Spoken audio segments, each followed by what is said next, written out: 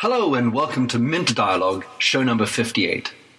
This interview is with Francis Pisani, a truly polyglot, esteemed journalist, author and academic from France, who has taught at some of the most established institutions in the world, including Stanford, UC Berkeley, and Universidad Iberoamericana in Mexico.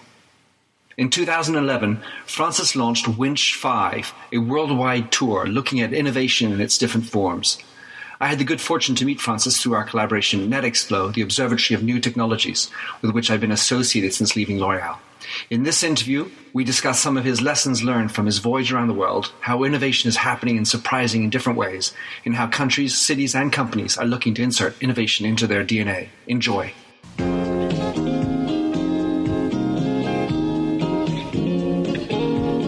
Welcome to the Minter Dialogue Internet Show, where we discuss brand marketing with a focus on all things digital. I am Minter Dial, author of TheMyndset.com, that's TheMyndset, where branding gets personal. You'll find the show notes on the blog for the upcoming interview. Let's cut to the quick. Enjoy the show. Hello and welcome to the Minter Dialogue radio show. Today I have a special guest, someone who I met through my friend Thierry App at NetExplo. Francis, tell us who you are and what you do. I am an old writer and journalist who was born in Paris, traveled quite a lot. I lived in Mexico for 15 years, and then I lived in San Francisco, in the Bay Area to cover information technology. And then I came back from there 3 years ago with two questions in mind. Can you innovate outside of Silicon Valley? And the second one is the world flat like Thomas Friedman pretends? My thinking is that it is not, but I was not sure. So I decided to go and check by myself. And over a year, I visited 45 cities in 32 countries, asking always the same question: what is innovation for you? And trying to understand how people do innovate in other places, and if they do. All right, so 32 countries. Why those countries? What was the thing that drove the choice of countries, and where did you find the most innovation? That is starting in a very difficult manner. I am not able to answer this question. No, meaning it depends. First, I've covered information technology, so I have an idea of where things happen. It's not very difficult to know that you have to go to Seoul in Korea, for instance. But I went to Nairobi, which is not very difficult either, and to Dakar, which is a little bit more complex because I wanted to check. So I followed what I had learned, what people told me, what friends were advising me to do, and through the readers who, through my blogs and my Twitter account, said you should go there or you should go there. So it's a matter of knowing interesting places, curiosity, the desire to know a place you don't know. And so that took me to these very different places, from India, South Africa, South America, Southeast Asia, China, the US, of course. No, I didn't go. The choice of these trips was I didn't cover the US, where I had spent so many years, nor Western Europe, because I think we have a lot of information of what's going on in the UK, in Germany, even in France. But I visited other places which are less known, and I found that people are innovating everywhere. All right. Well, so in a sense, in the way you chose your countries, there's this notion of serendipity and letting the crowdsourcing you into finding where they're interesting places. All right. So, of all the places you went to, what was the thing that surprised you the most? The place that surprised me the most, but it is quite known now, is Nairobi, and the richness of the ecosystem is Nairobi. But there is something which is still more fascinating. It is that people are innovating everywhere. And so I'm talking about distributed innovation, which is different from global. Distributed means that there is some autonomy and that it is rising from the local situation everywhere. Global, for me, it's something which is similar in many places with a little bit of localization. It's more one for all. Yeah, exactly. So I do believe that there is distributed innovation. People are innovating for one very key reason. Modernization until today has been an issue for many people outside of Europe and the US, which is it comes from the West and it comes from the North. So there are good reasons to modernize, but there are other ones which are maybe it's not good for me, or maybe I don't want to be for them, or maybe I cannot be like them. Mm-hmm. And so, innovation is a way to build your own future. And so the big change, and I think it's a civilization change, is that people, by choosing innovation, are embracing in technology and what it offers to you, but they are building their own future, or at least having a say in the way it will happen to them. So when we looked at China, I know I listened to you speak at a conference a few weeks ago. I believe you said that they have added innovation into their motto for the country. And so would you say that's an example of a living organization trying to make sure they're no longer just a copier, but they are innovating? So I think there is a cycle which is the same everywhere. You first copy, then you adapt, and then you may or not innovate. What strikes me, and you cannot escape this cycle in a sense. And even Steve Jobs did first copy, then innovated, then adapted, then innovated. Sure. And so let's take a country. The formula is that the city of Beijing has patriotism, virtue, inclusion, and innovation in its motto. For me, and there is no doubt about that, China has understood that copying was good at some point, needed at some point. Adaptation was you could not avoid. But if they want to move forward, they cannot only copy and adapt. So they have to innovate. So now they put innovation as mot d'ordre, as a motto of the city of Beijing and the country. And this is what the Europeans and the Americans have to understand. China is not only a market anymore. It's not only the biggest market in the world. It's a place from which innovation is coming and will come more and more by the day, by the year. And so this is a whole change in the dynamics of the world. The innovation will come from everywhere, and companies which only look at their market and at the U.S., because we know there is innovation in the U.S., might be or will be surprised 2, 3, 5 years from now by innovations that come from China, from Korea, and from Brazil or South Africa. Yeah, or even Kenya. When you mentioned distributed innovation, can you elaborate a little bit more on what you mean by distributed innovation? I mean, as opposed to like crowdsourced innovation. It is not crowdsourced.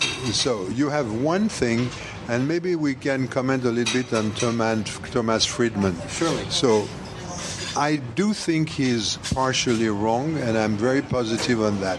On one side, when he says everybody is connected, he's obviously right. And it is true that you can, from Bangalore, know what is going on in São Paulo, just to mention two places. So, that you know well. Thank you. But the problem is that technology is not a factor of homogenization. Technology, because of innovation, is a factor of diversity. So what happens? Why do I speak about distributed innovation? Innovation, for me, is a combination of things which are not always new, to answer a problem or take advantage of an opportunity. The problems and the opportunities are always local.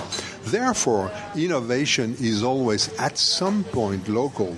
Therefore, you have diversity coming from innovation everywhere.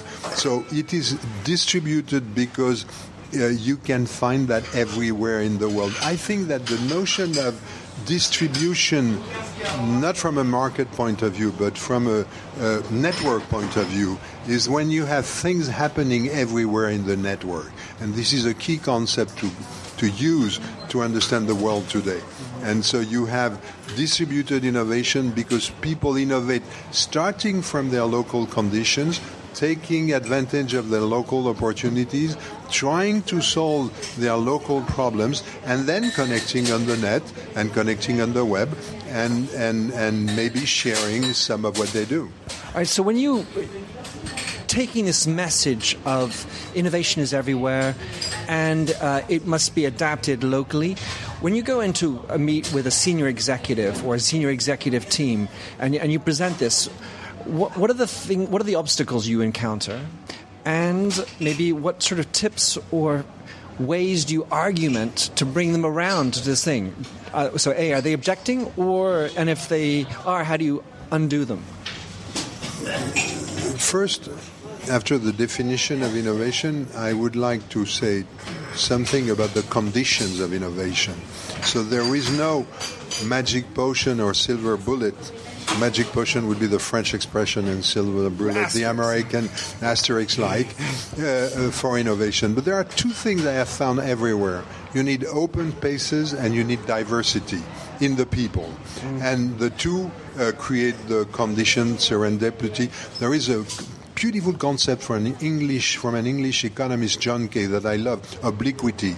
Oh, yeah. Those who search for happiness not necessarily get it, but if you live your life in a decent manner or do your business in an open manner, you may obliquitously, I don't know how you say that, obliquely, you may find what you're looking for. So this is what you have when you have open spaces and when you have a diversity. And in French companies, at least, it's very difficult to have open spaces and a diversity. I think that even in the most transnational French companies, it is still very difficult to have people speaking English, meaning everybody can understand everyone. Right. Yeah. And in the board, you seldomly have people from other countries. Well, so you have the lack of diversity, and then this notion of transparency, which seems to be a little bit an anathema to the French, hierarchy. Absolutely, hierarchy. There is an image. My brother heads a think tank in Brussels, or headed until last week, and he went to order chairs. And then the guy said, so what kind of chairs do you want? And I said, I want this kind of chair, 20. And the guy said, if you take the same chair for everybody, you're not French. Meaning that the French people take a different chair for the boss, for the number 2, for the number 3, and so on. So, yes, transparency plays a great role. Or rather, I think what is important to understand, what the problem with French companies is the importance of secrecy and hierarchy. Transparency is slightly different. Mm-hmm. And so there is no openness, neither in terms of space nor in terms of communication. So when you say space, we're talking about geography. No, I am talking, there is a fractal approach to space. I think that the cubicle, it goes from the cubicle to the city. So I have been very impressed in Nairobi and in other places by the importance of co-working spaces.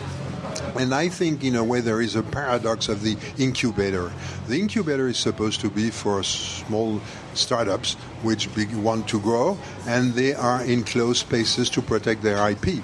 But when they are in closed spaces, the difficulty is that they do not exchange and they do not have opportunities to meet other kinds of people. Mm-hmm. And so it is important to protect your IP, but you need to know what exactly is the IP you have to protect. Right. And it is maybe more important to share, to get in touch with other people, to submit your ideas, to be criticized, and to find people who can enrich your ideas. Right. And so I think that co-working spaces are very important. So you need to look at open spaces from the cubicle, meaning do you have and I have seen an Indian architect from Bangalore who has a project with open cubicles, then open spaces at every level of the company, and then you have the co-working spaces and that you can find in Nairobi with the iHub, or in Berlin with the Beta House.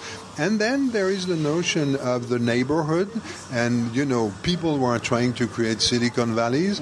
Do you create Silicon Valleys with a high density of connection or not? I think this is a big issue. And with a high density a high offer of openness. So I think the space issue goes from the cubicle to the city and is key to innovation.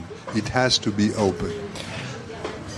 So when you have incubators or these small entrepreneurial outfits, in France in particular, where we both live, we are faced with larger companies who for pretty much each one of them have the word innovation in the top of their mission. That's a big issue. When I think that French companies need to reconsider innovation, people tell me, but that's what we do. So my formula, copying an old French intellectual with Régis Debray, is innovation in innovation and not revolution in revolution, which is a book you wrote 40 years ago. So companies need to rethink their concept of innovation. A few elements about that. Innovation is not the issue of one department. It is an issue of the whole company. Innovation, the example has to come from the top. You have to create open spaces. You have to play on diversity. In France, there is a diverse population. Yeah. Do you play on this diversity, ethnical, cultural, age-wise, gender-wise, and so on, in order to have all these people mixed together? I have personally, there is a concept of what an entrepreneur is. There are 4 kinds of entrepreneurs, and co-working spaces allow them to mix. The 4 kinds are the business entrepreneurs who think of making money, basically. Then you have the social entrepreneurs who don't distribute dividends. This is the Mohamed Yunus definition, or who at least try to have balanced budget. Right. And then you have the intrapreneur, meaning the people who in companies have ideas, want to move the companies, and that the executives should listen to or encourage. Mm-hmm. And then you have the activists. The activists are key to the mix. Martin Luther King, Gandhi were entrepreneurs in the Jean-Baptiste Say definition of an entrepreneur. An entrepreneur is somebody who take resources and use them in a new manner, which is more efficient, taking advantage of an opportunity or trying to solve a problem. So this applies to everybody. And what is impressive, I did not realize that when I was in Silicon Valley, but the most interesting conferences in Silicon Valley were conferences where you had all these people. And if you look at the history of the PC, and you can read the books of Fred Turner or John Markoff, you will see, as the Time magazine said once, we owe it to the hippies. Meaning, in the history of the PC, you have the artificial intelligence people and the hippies and the people who were against the Vietnam War and the academics who were in favor of the freedom of expression and so on. So this diversity is key to the creation and to the emergence and to what we have seen and what we will see. And French companies in particular, but they are not the only one, have a hard time with that. When I listen to you, I think of the social and the activist, and I think of them as the ones that bring us back down to earth, of giving sense to what we're doing. How do you react to that? They certainly remind us of the problems which are lived through by many people. But when I was in Silicon Valley, or in Berkeley, in front of Silicon Valley, one of the key things that struck me is that the engineers forget about the real world, or tend to forget, or easily forget about the real world. So, for instance, they have big screens in their computer, and they think that everybody has a big screen. And they all understand it. Yeah, which is not the case. So I think that the mix, not only through the activists who play a great role, but the mere fact of mixing people gives you a chance to have a sense of all the problems you can meet. So from a business perspective, it's a very good position. From a creation perspective, it is one of the key elements. So, Francis, I know time is short. I would have one last question for you. So you're dealing with senior management, and you've told them that you need to be innovating. You're writing it, but you're not doing it. There are 4 types of innovation that exist, or entrepreneurs, that exist. What would be a punch to the gut, make them move kind of way of getting them to adopt a more innovative manner? You always have 2 ways. One, which is the one I prefer, which is I have a very optimistic view of the world. I think it's fascinating to see people innovating everywhere and taking their future into their own hands, or at least trying to do something about it. And so this is like a motivational approach to things. I understand you. And it works. And then there is the other one, which is the fear factor. And my point is, if you take European companies, if you only look at your market, your natural market, the one in which you work and sell things, and the U.S., because you know that things are coming from the U.S., 2 or 5 years from now, you will be surprised by something that you have not seen coming. And don't forget that diversity was key to San Francisco. You had Jerry Yang, who was the co-founder of Yahoo, born in Taiwan. Sergey Brin, co-founder of Google, who was born in Russia. And to take a very recent story, one of the 2 founders of Instagram, which was sold for $1 billion to Facebook, was Brazilian. So you should better pay attention to what is happening anywhere. Not everybody is going to Silicon Valley now. Mm-hmm. Many of them go and come back to their places because they can have a better life, Indians. And so you have to pay attention to what is happening in the rest of the world, or you will be surprised. Hence the wonderful idea of accompanying you or taking you out and visiting the world and understanding what's going on in the rest of the world. Exactly. And after looking at innovation in general terms, I plan to look at smart cities or creative cities. And I think this is a very interesting space because not only you have innovation, but it may be the space in which you can raise the question of how to change the world or how the world is changed independently of politics in the traditional sense. That may interest a few people. Francis, thank you very much for coming on the show. Tell us how we can read you, follow you. What would be the best ways to connect with you?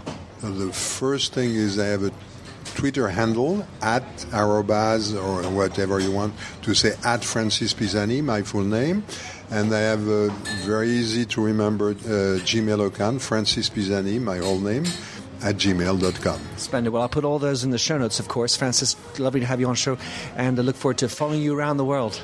Thank you. Keep in touch. Thanks for having listened to this recording of the Minter Dialogue radio show. You'll find the show notes on themindset.com, TheMyndset, where you can also sign up for my weekly newsletter. If you like the show, please don't forget to click the handy Facebook like button or tweet it out. And if you speak French, you can find my other French language interviews on minterdial.fr. In the meantime, please come join the conversation at The Mindset or catch me on Twitter @MDIAL. Happy trails.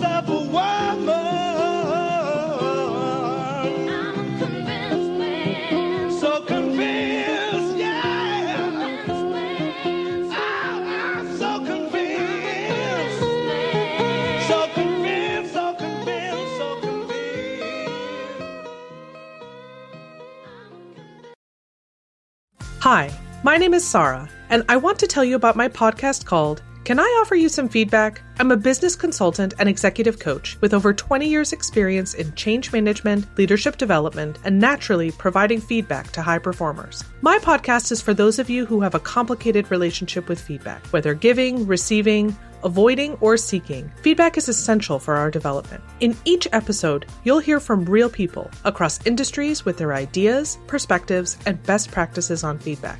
I'll also be sharing business bites with you, simple explanations of organizational tools, management techniques, and leadership philosophies that will help you and your businesses thrive. You can listen to Can I Offer You Some Feedback on your favorite podcast app or learn more at evergreenpodcasts.com.